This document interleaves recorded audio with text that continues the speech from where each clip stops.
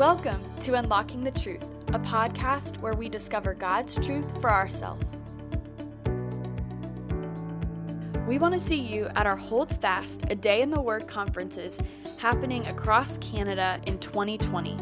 There will be one in Halifax on June 5th through 6th, one in Calgary November 6th through 7th, and one in Winnipeg on November 13th through 14th. Visit our website to get more details and register now. Do you feel called to lead? Then you should attend our How to Lead a Precept Upon Precept workshop at our Precept Ministries Training Center in Brantford, Ontario on December 5th through 7th. Head to our website to register now. Now, stay tuned for Unlocking the Truth in our discussion on the book of Hebrews. Hello, everyone. It's Mark Sheldrake here again on Unlocking the Truth podcast. We're working our way through the book of Hebrews. It's been an exciting couple of weeks so far, and we're on to week 3. Specifically going to focus on chapter 3 this week, and looking forward to how the Lord is going to use this podcast. Let me pray, and then we'll get right into it. Father God, we thank you for the opportunity we have to use this technology to work our way through the book of Hebrews. Thank you for all those listening out through the internet. We thank you for those who are sending in feedback and making comments on what they're learning in this book of Hebrews. Father, I pray that as they study, you would show them the truth that you want them to know. So we give you this time now in Jesus' name, amen. In 1990, a number of years ago, there was a movie that was released to Hollywood, and the movie was called Hook. And it had Robin Williams, and it had Dustin Hoffman. It had a number of different, Julia Roberts was in that movie as well. There's a number of different characters. And I've used this illustration a number of times through my years in ministry, and I think it's going to set us up for where we're headed into chapter 3 this week. But there's a scene within the movie Hook, and if you want some background quickly, Robin Williams plays a grown-up Peter Pan who no longer lives in Netherlands, but he lives in England, and he has children, and he's married, and his children are kidnapped by Captain Hook. So he has to go back to Neverland, and he has to save his children from Captain Hook. The problem is he never remembers that he is Peter Pan, and so he has to first get himself back into shape as Peter Pan, but he also has to grab that imagination back that he had when he was a child to be able to take on all the characteristics of Peter Pan. He gets to Neverland, Tinkerbell brings him there, and there's one scene in this that I always drive back to, and it's that moment of, that kind of saying where the line is drawn in the sand. And that's the case in this movie, is that there is a guy who has filled Robin Williams or Peter Pan's place, and his name was Rufio. This Rufio, he takes his Peter Pan's sword, and he draws a line in the sand. And what he's saying by drawing that line in the sand is that you're either, as a part of the house of Rufio, you're with me, or you are with the house of Pan, the house of Peter Pan. So you have a choice to make. Which side are you going to be on? And it creates this great debate amongst the children in this movie. You have the children, one who believes that it's Peter Pan, or it possibly could be Peter Pan, and he's in debate with the children, and he's saying, well, it could be Peter Pan. What if it is Peter Pan? What if he is just older, and he's not looking like he has the full characteristics? And as this debate is going on between who they should show their allegiance to, should they show their allegiance to the Peter Pan or Rufio, the children are running back and forth across the line. So they are running in a way that says, well, I think I'm a part of the House of Pan because it sounds like it's a really good place to be. Or I'm running back to the side of Rufio because that's where I'm comfortable with and where I've been a part of for the number of years since Peter Pan left the Neverland. And you see, it's that real draw of Whose house are you a part of? And that's what the author of Hebrews is bringing us to in chapter 3. So he's going to compare now, as we've already seen in the overview. We know that there's been some struggles with the Hebrew recipients, that some of them are shrinking back, some of them are becoming dull of hearing, some of them are in the within the church or within the body, but yet do not show fruit of being true Christians. And so here in this case, what the author is going to lay out is he's going to lay out the comparison now between Moses and Jesus. And so remember that one topic that works all the way through the book of Hebrews is that better than than angels, better than the covenant. He's a better high priest. He's a better mediator. He brings in a new covenant, a better covenant. It's better than the old covenant. And so the same can be said here with Moses and Jesus. Jesus is better than Moses. He's greater than Moses. And so I'm going to work our way through the passage here, and I want to do what good inductive Bible study students do. Good inductive Bible study students, when they're going through, say, the chapter, they're going to look at the key people in the chapter. In this case, the key people are Moses and Jesus. And what we would do is, as we work through the text, we would mark those two people, Jesus and Moses. We'd mark them distinctly different, and as we did finish the marking, we'd go back through the text and we'd start writing a list on what we learn about Moses and Jesus.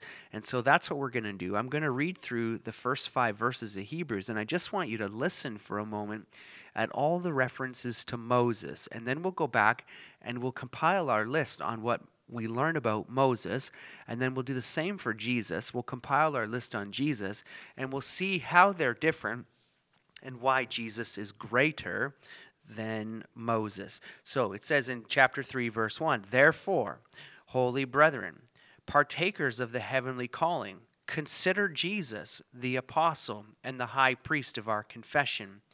He was faithful to him who appointed him, as Moses also was in all his house." So if you were writing in your Bible, you might want to put a box around Moses, because that's the first time that we see him.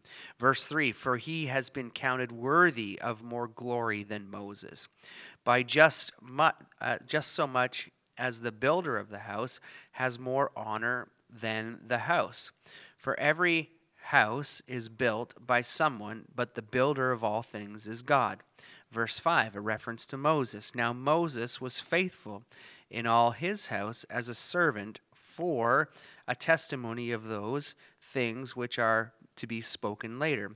But Christ was faithful as a son over his house, whose house we are, if we hold fast our confidence, and the boast of our hope is firm until the end." And so we'll go back through the text now, and we'll see everything we possibly can about Moses. And so the first thing we see in verse 2, that Moses was appointed by God to be over a house. So what we have to ask ourselves first, if we don't really know the full context of the scriptures, we have to look back to who this Moses is. In the book of Acts, in Acts chapter 7, you can get a really great list of who Moses is, who he is and what he's done. So I'll take you to Acts chapter 7. "It was at this time that Moses was born. He was lovely in the sight of God. He was nurtured 3 months in his father's home. And after that he had been set outside, Pharaoh's daughter took him away and nurtured him as her own son. Moses was educated in all the learning of the Egyptians. He was a man of power in words and in deed." This is starting Acts chapter 7, verse 20. "He was educated in the learning of the Egyptians, and he was a man of power in words and deeds. But when he was approaching the age of 40, it entered his mind to visit the brethren, the sons of Israel. When he saw one of them being treated unjustly, he defended him. He took vengeance for the oppressed by striking down the Egyptians. And he supposed that his brethren understood that God was granting them deliverance through him, through Moses, but they did not understand. On the following day, he appeared to them as they were fighting together, and he tried to reconcile them in peace, saying, "Men, you are brethren. Why do you injure one another?" But the one who was injuring his neighbor pushed him away, saying, "Who made you a ruler and a judge over sin? You do not mean to kill me as you killed the Egyptian yesterday, do you?" At this remark, Moses fled and became an alien in the land of Midian, where he became the father of 2 sons. After 40 years had passed, an angel appeared to him in the wilderness at Mount Sinai in a flame of a burning thorn and bush. Verse 31. When Moses saw it, he marveled at the sight, and he approached to look more closely. There came the voice of the Lord. "I am the Lord, the God of your fathers, the God of Abraham and Isaac and Jacob." Moses shook with fear and would not venture to look, but the Lord said to him, "Take off the sandals from your feet, for the place which you are standing is holy ground. I have certainly seen the oppression of my people in Egypt, have heard their groans, and have come down to rescue them. Come now, and I will send you to Egypt." This Moses, whom they disowned, saying, "Who made you a ruler and judge?" is the one who God sent to be both a ruler and a deliverer with the help of an angel who appeared to him in a thorn bush. The man led them out, the Israelites out, performing wonders and signs in the land of Egypt, in the Red Sea, and in the wilderness for 40 years. This is the Moses who said to the sons of Israel, "God will raise up for you a prophet like me from your brethren." This is the one who was in the congregation in the wilderness together with the angels, who was speaking to him on Mount Sinai, who was with our fathers as he received the living oracles to pass on to you. Our fathers were willing to be obedient to him, but repudiated him, and in their hearts turned back to Egypt, saying to Aaron, "Make for us gods who will go before us, for this Moses has led us out into the land of Egypt, and we do not know what happened." At that time they made a calf and brought a sacrifice, the idol, and they were rejoicing with the works of their hands. But God turned away and delivered to them up to serve the host of heaven, as it is written in the book of prophets, "It was not to me that you offered victims and sacrifices 40 years in the wilderness, was it, O house of Israel?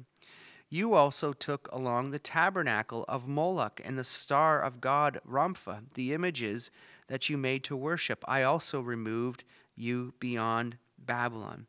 Our fathers had the tabernacle of testimony in the wilderness, just as he spoke to Moses, directed him to make it according to the pattern which he had seen. And having received their own fathers, brought it with Joshua upon disposing the nations who God drove out. And so then in Acts, the author continues to go through the history of Israel, but here's what we know about Moses. Moses was born. After a few days, Moses ended up living in Egypt. He grew up in Egypt. He grew up in the education of the Egyptians. There became a time in his life when he was drawn back to those of the brethren, the house of Israel. And in that time, he realized that the deliverance of Israel would come through him. God called him to lead the Egyptians out, or the Israelites out of Egypt. And so Moses did that. They wandered around the desert for 40 years. While they were in the wilderness for 40 years, God gave Moses the law on top of Mount Sinai. The Israelites took the law. They said that they were going to obey it and that they were going to follow it. They made a blood covenant with God to keep that. But they broke that covenant by worshiping the idol that so happened to suddenly pop out of the fire as Moses was up on the mountain. Aaron formed and made this golden calf. And so what we know is that Moses was over the house of Israel. He was given the law, and he was to walk along with the Israelites and bring them into the promised land. This is the house that the book of Hebrews is talking about that Moses is over. So we also see that in verse 3 of Hebrews chapter 3, that he was also a part of the house. So he not only led the house, but he was a part of the house. He was an Israelite from the very beginning. We saw that in Acts chapter 7. In chapter 5, Moses was faithful in all his house, but he was a servant of the house. And so now that we've got a little bit of the history of who Moses is, we want to go back and we want to look at who Jesus is. And what does Hebrews chapter 3 tell us about Jesus? Well, let me read the first 6 verses to you again. And it says, "Therefore, holy brethren, partakers of the heavenly calling, consider Jesus the apostle and high priest of our confession. He was faithful to him who appointed him, as Moses also was in all his house. For he has been counted worthy of more glory than Moses, by just not so much as the builder of the house has more honor than the house. For every house is built by someone, but the builder of all things is God. Now Moses was faithful in all his house as a servant, for a testimony of those things which were to be spoken later. But Christ was faithful as a son over his house, whose house we are, if we hold fast our confidence and boast of our hope firm until the end." So now what we want to do, we want to go back and we want to list out all those things that we learn about Jesus. So the first thing we see in verse 1 is that Jesus is the apostle and he is the high priest. And so if I were writing this out in a list, I'd write verse 1, and then I would put down that Jesus is the apostle and he is the high priest. We all know that an apostle is a messenger. He's sent to bring a message. If we went back to the book of Luke, we would see that Jesus' mission was to preach the kingdom of God. And so we know, even from Hebrews, if you look back to Hebrews chapter 1, what God says, the author says that God spoke long ago in the fathers and through the prophets in many portions, in many ways. In these last days, he's now spoken to us in his Son. So he is bringing the message, and the message is the gospel, and he is the apostle who does that. So this all lines up to what we've seen through the scriptures so far. We also know that he also, just like Moses, Jesus was appointed by God to care for a house. And so the same as Moses was appointed to care for a house, the same Jesus, he too is over a house. And so think back to that illustration that we started with. You have Rufio and you have Peter Pan, both responsible for a house. One was from the past and one was for the future. And so the same is with Moses and with Jesus. Moses represents everything that comes of the Old Testament, the Old Covenant of the law, and Jesus is representative of everything of the new covenant that he's going to bring through his blood. And so you've got this position right now where the author is pointing out that there are two houses. And within the two houses, you have people who are a part of the new that are almost shrinking back to the old. And they want to go back to the old house because that's where it's more comfortable. They want to go back towards the law in which that's what they know. But there's also those who are standing strong and walking firm in their faith who are a part of the house of God. They know that salvation is coming through Jesus. And so you've got this position of where the author's saying at this point, he's saying two houses, make sure you know which house you are a part of. And then he's going to tell us why the house of Jesus is better than the house of Moses. So if we look next in the line of our list, we've got in verse 3, for he was counted, so Jesus was counted worthy of more glory than Moses, by just so much as the builder of the house has more honor than the house. And so what is the author telling us here? The author is telling us that Jesus has more honor than Moses because he is the builder of the house. Moses was a part of the house, but you see, Jesus in the Trinity is God. And so from Genesis chapter 1, we know that from the very beginning of creation, Jesus was a part of that process. Colossians tells us in him and through him all things were created. And therefore, Jesus is the builder of the house and therefore has more honor than the one who is just a part of the house. Now, if you look at the next verse, we have that it tells us that he was faithful. So Jesus was faithful in the house, but he was faithful as a son over his house. And Moses was compared to, he was faithful as a servant of the house. This all again points back to Jesus being the Son of God. You remember at his when he was baptized, this is my son in whom I'm well pleased. At the transfiguration, this is my son. Listen to him according to the book of Luke. And so he is the Son of God. He's a part of creation. He's a part of building the house.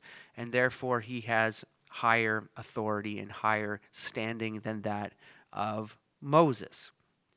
And so he is faithful as a son of God to the house. So we now have seen that Jesus plays a greater role in the house. Now we can go back through the text, and what we can do is we can start to mark all the references to the we. So the people that he's writing to, or the people he has things in common with, and we start to create this really good list of how we ensure to know which part of the house we are in. And so let me list these things out for you as we go through.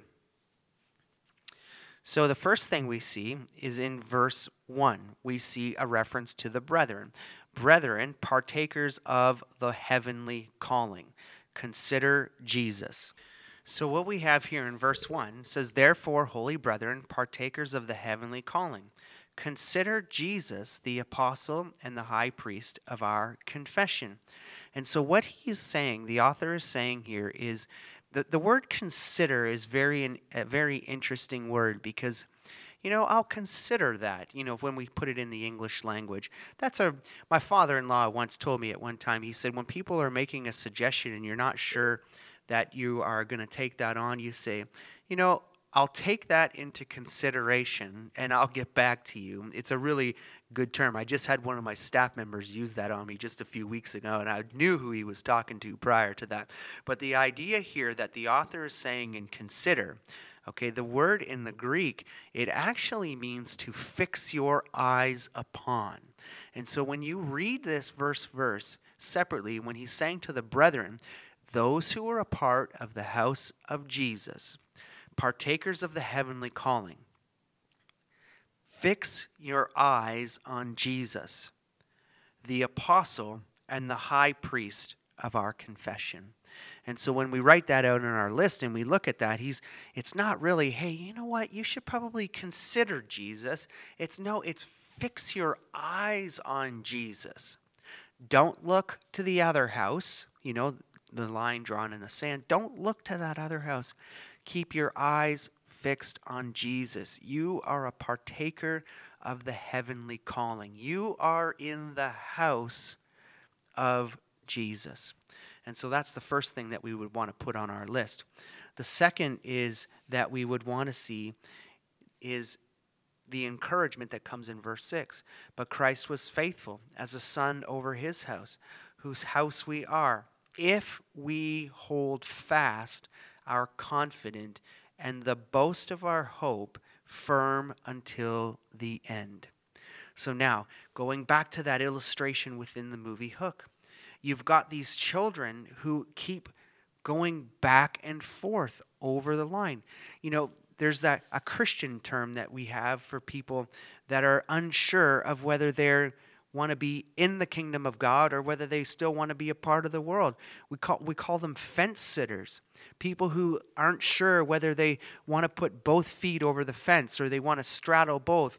This is what's happening here. He's saying, consider partakers of your calling, fix your eyes on Jesus. Be firm to know that you are in the house of Jesus. How will we know? If we hold fast our confidence and the boast of our hope firm until the end. Know that what this confession is, he's the high priest of our confession. Know that we have confess the Lord, that we are within the family and we are on that side. Hold fast. Stay strong. Don't waver.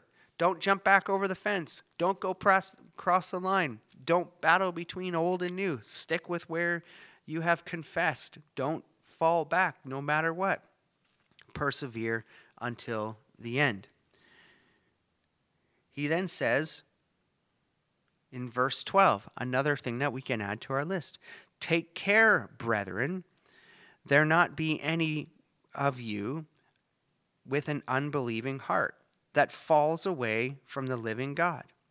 But encourage one another day after day, as long as it is still called today, so that none of you will be hardened by the deceitfulness of sin.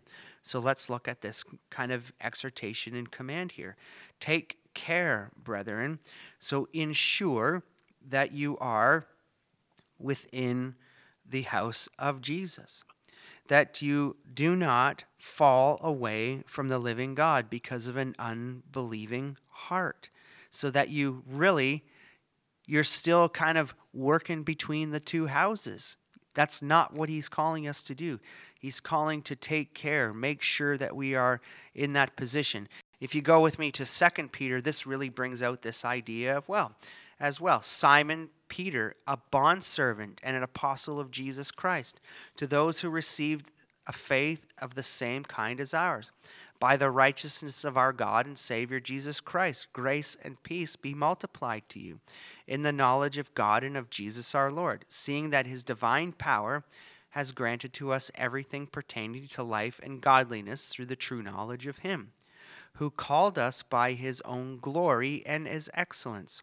For by these he has granted us his precious and magnificent promises, that you may become partakers of the divine nature, having escaped the corruption that is in the world by lust. So listen again to what the author of Hebrews says. Therefore, holy brethren, partakers of the heavenly calling, fix your eyes on Jesus, the apostle and the high priest of our confession. Both are talking about the same thing, being partakers of the heavenly calling, being partakers of the precious and magnificent promises that we have. It means moving from one house to another house, moving to the house of Jesus versus in Peter, that of the world, in Hebrews, that of the law. And so we have here, if you look what he says in verse 5 of 1 Peter, now, for this very reason, applying all diligence. Does that sound anything like the author of Hebrews? Take care. Be diligent to be what you're doing. Take care. Pay close attention. Ensure that you are a part of that house. Now, in this very reason, also applying all diligence in your faith, supply moral excellence, in your moral excellence, knowledge, and in your knowledge, self-control, and in your self-control, perseverance, and in your perseverance, godliness, and in your godliness, brotherly kindness, and in your brotherly kindness, love. Now, listen to what he says in verse 8. For if these qualities are yours and are increasing, they render you neither useless nor unfruitful in the true knowledge of our Lord Jesus. For he who lacks these qualities is blind or short-sighted, having forgotten his purification for his sins. Therefore, brethren, be all the more diligent to make certain about your calling and choosing you. For as long as you practice these things, you will never stumble. For in this way, the entrance into the eternal kingdom of our Lord and Savior will be abundantly supplied to you. How do you know that you're in the house of God? How do you know that you are a part of the house of Jesus? Well, there's this list of things in 1 Peter that all bear fruit in showing with repentance. That one, you are growing in your faith, that you are growing in your moral excellence, that you are growing in knowledge, that you are able to have self-control, that you can persevere. Now, wait a minute. You pause for a minute and you say persevere. Now, this is the one that goes back to the book of Hebrews. If we can persevere until the end, we ensure that we are a part of the magnificent promises that we have. In Hebrews, he says, take care, brethren, that there not be any one of you in an evil, unbelieving heart that falls away from the living God, But encourage one another day after day, as long as it is still called today, that none of you will be hardened by the deceitfulness of sins. For we believers, we who are of the house, we have become partakers of Christ if we hold fast the beginning of our assurance full to the end. So twice in this passage, he has said, hold fast. Hold fast our confidence. The confidence is that we know without a doubt that when Jesus died on the cross, when his body was sacrificed, when his blood was shed for us, when he was buried for 3 days, when he was risen after those 3 days, when he appeared to many, according to 1 Corinthians 15, that we have the confidence that in that act on the cross, that our sins were forgiven once and for all, that our sins are as far as the east is to the west, as the psalmist says. And so what we know is in our confidence that when we profess that we are sinners and that we want Jesus to be the Lord over our lives, that we are willing to walk that road of repentance, that we are willing to go through the waters of baptism and identifying with our Savior, that we have walked away from the past, that we have left the old house, that we have entered the new house, and we can have confidence in the work of the cross, that when it was done, our sins are forgiven and we no longer face the wrath of God. This is the confidence that the author is calling us to hold on to. And how long do we have to hold on to that? To the very end. No matter what comes our way, no matter what difficulty we face, no matter what suffering we might entail for the gospel, no matter what health-related issue might come, no matter what happens within the workplace, no matter what happens within the country, no matter who governs over this country, our confession, our stance within the kingdom of God, our stance for being on the side of Jesus, we hold fast that to the end. No matter what rocks our faith, we'll always hold fast because we're in the house of the Lord. But you notice what he says here. He tells us in a warning to be diligent to the very fact that we do not allow things to come into our lives that are going to pose questions of whether the sacrifice of Jesus really happened, whether we truly really are saved, and the things that are going to lead us into an unbelieving heart and into the deceitful ways of sin. I mean, this is the world that we're living in right now, determining the difference between the truth of Scripture versus the moral truth of individuals who develop new truth each and every day. And so we always have to go back to the Scriptures and to determine, are what I'm hearing within the media, is what I'm seeing within TV, on social media, what I'm hearing from individuals who might be on podcasts or YouTube videos, just like what we might be offering through Precept. How do I know what those individuals are saying are true? Well, take it always back to the plumb line of God's word. Don't take any individual's advice or teaching without taking it back to the word of God yourself. And so take care to make sure that you don't fall backwards or move back towards the old house. And he says, but encourage one another day after day, as long as it shall be still called today, that none of you be hardened by the deceitfulness of sin. For we have become partakers of Christ if we hold fast the beginning of our assurance until the end. What is it said? Today, if you hear a voice, do not harden your hearts, as when they provoked me. For who provoked me when they heard? Indeed, not all those who had come out of Egypt led by Moses, and with whom he was angry for 40 years. Was it not with those who sinned, whose bodies fell into the wilderness? And to whom he did he swear they would not enter into his rest, but to those who were disobedient? So we see that we are not able to enter his rest because of unbelief. You know, the most interesting thing before we wrap up today is living on this side of the cross. As good Precept Bible students, as we work through the scriptures, there's been a number of times that I've sat in classes and I've even made these comments myself, especially working through the Old Testament when we studied the book of Exodus with our staff. One of the comments that I made to our staff was, why don't the Israelites get it? Why can't they put it together, the fact that what God is doing for them? The very fact that God made a covenant with Abraham and all the descendants, and more than 2 million people came out of the exodus of Egypt. Why can't they get and see that God is at work and doing great things in their lives? And yet in the desert, these Egyptians, what they continued to say to Moses was crazy. But yet we do the same thing, don't we? Think about it this way. When Moses was in the desert and there was no water for the Israelites to drink, they begged Moses to take them back to Egypt. When there was no food for them to eat, they begged Moses to take them back to Egypt. Why? Because they had everything there. Everything was comfortable for them there. You see, living out in the desert for those Israelites was a real step of faith. Each and every morning, manna would be provided. They would collect it up for the day, but there wouldn't be any on the Sabbath. You see, God was the one who was providing everything that they needed. I think that really living in the desert was faith-based action. They had to count on God for everything. But the reality was, it was a lot easier to move back where it was easy to get everything they needed, because as slaves, they were provided their meals, their work times, their schedule, and everything. But you see, what he says is, it's not good to turn back. Once you're in the house of God, remain there. Hold fast to your confession. Hold fast to your faith. And he says, hold fast from the beginning until the end. Hold fast of your assurance. Know that you are a part of the house of God. So the question becomes for all those listening here, are you confident that you are a part of the house of God?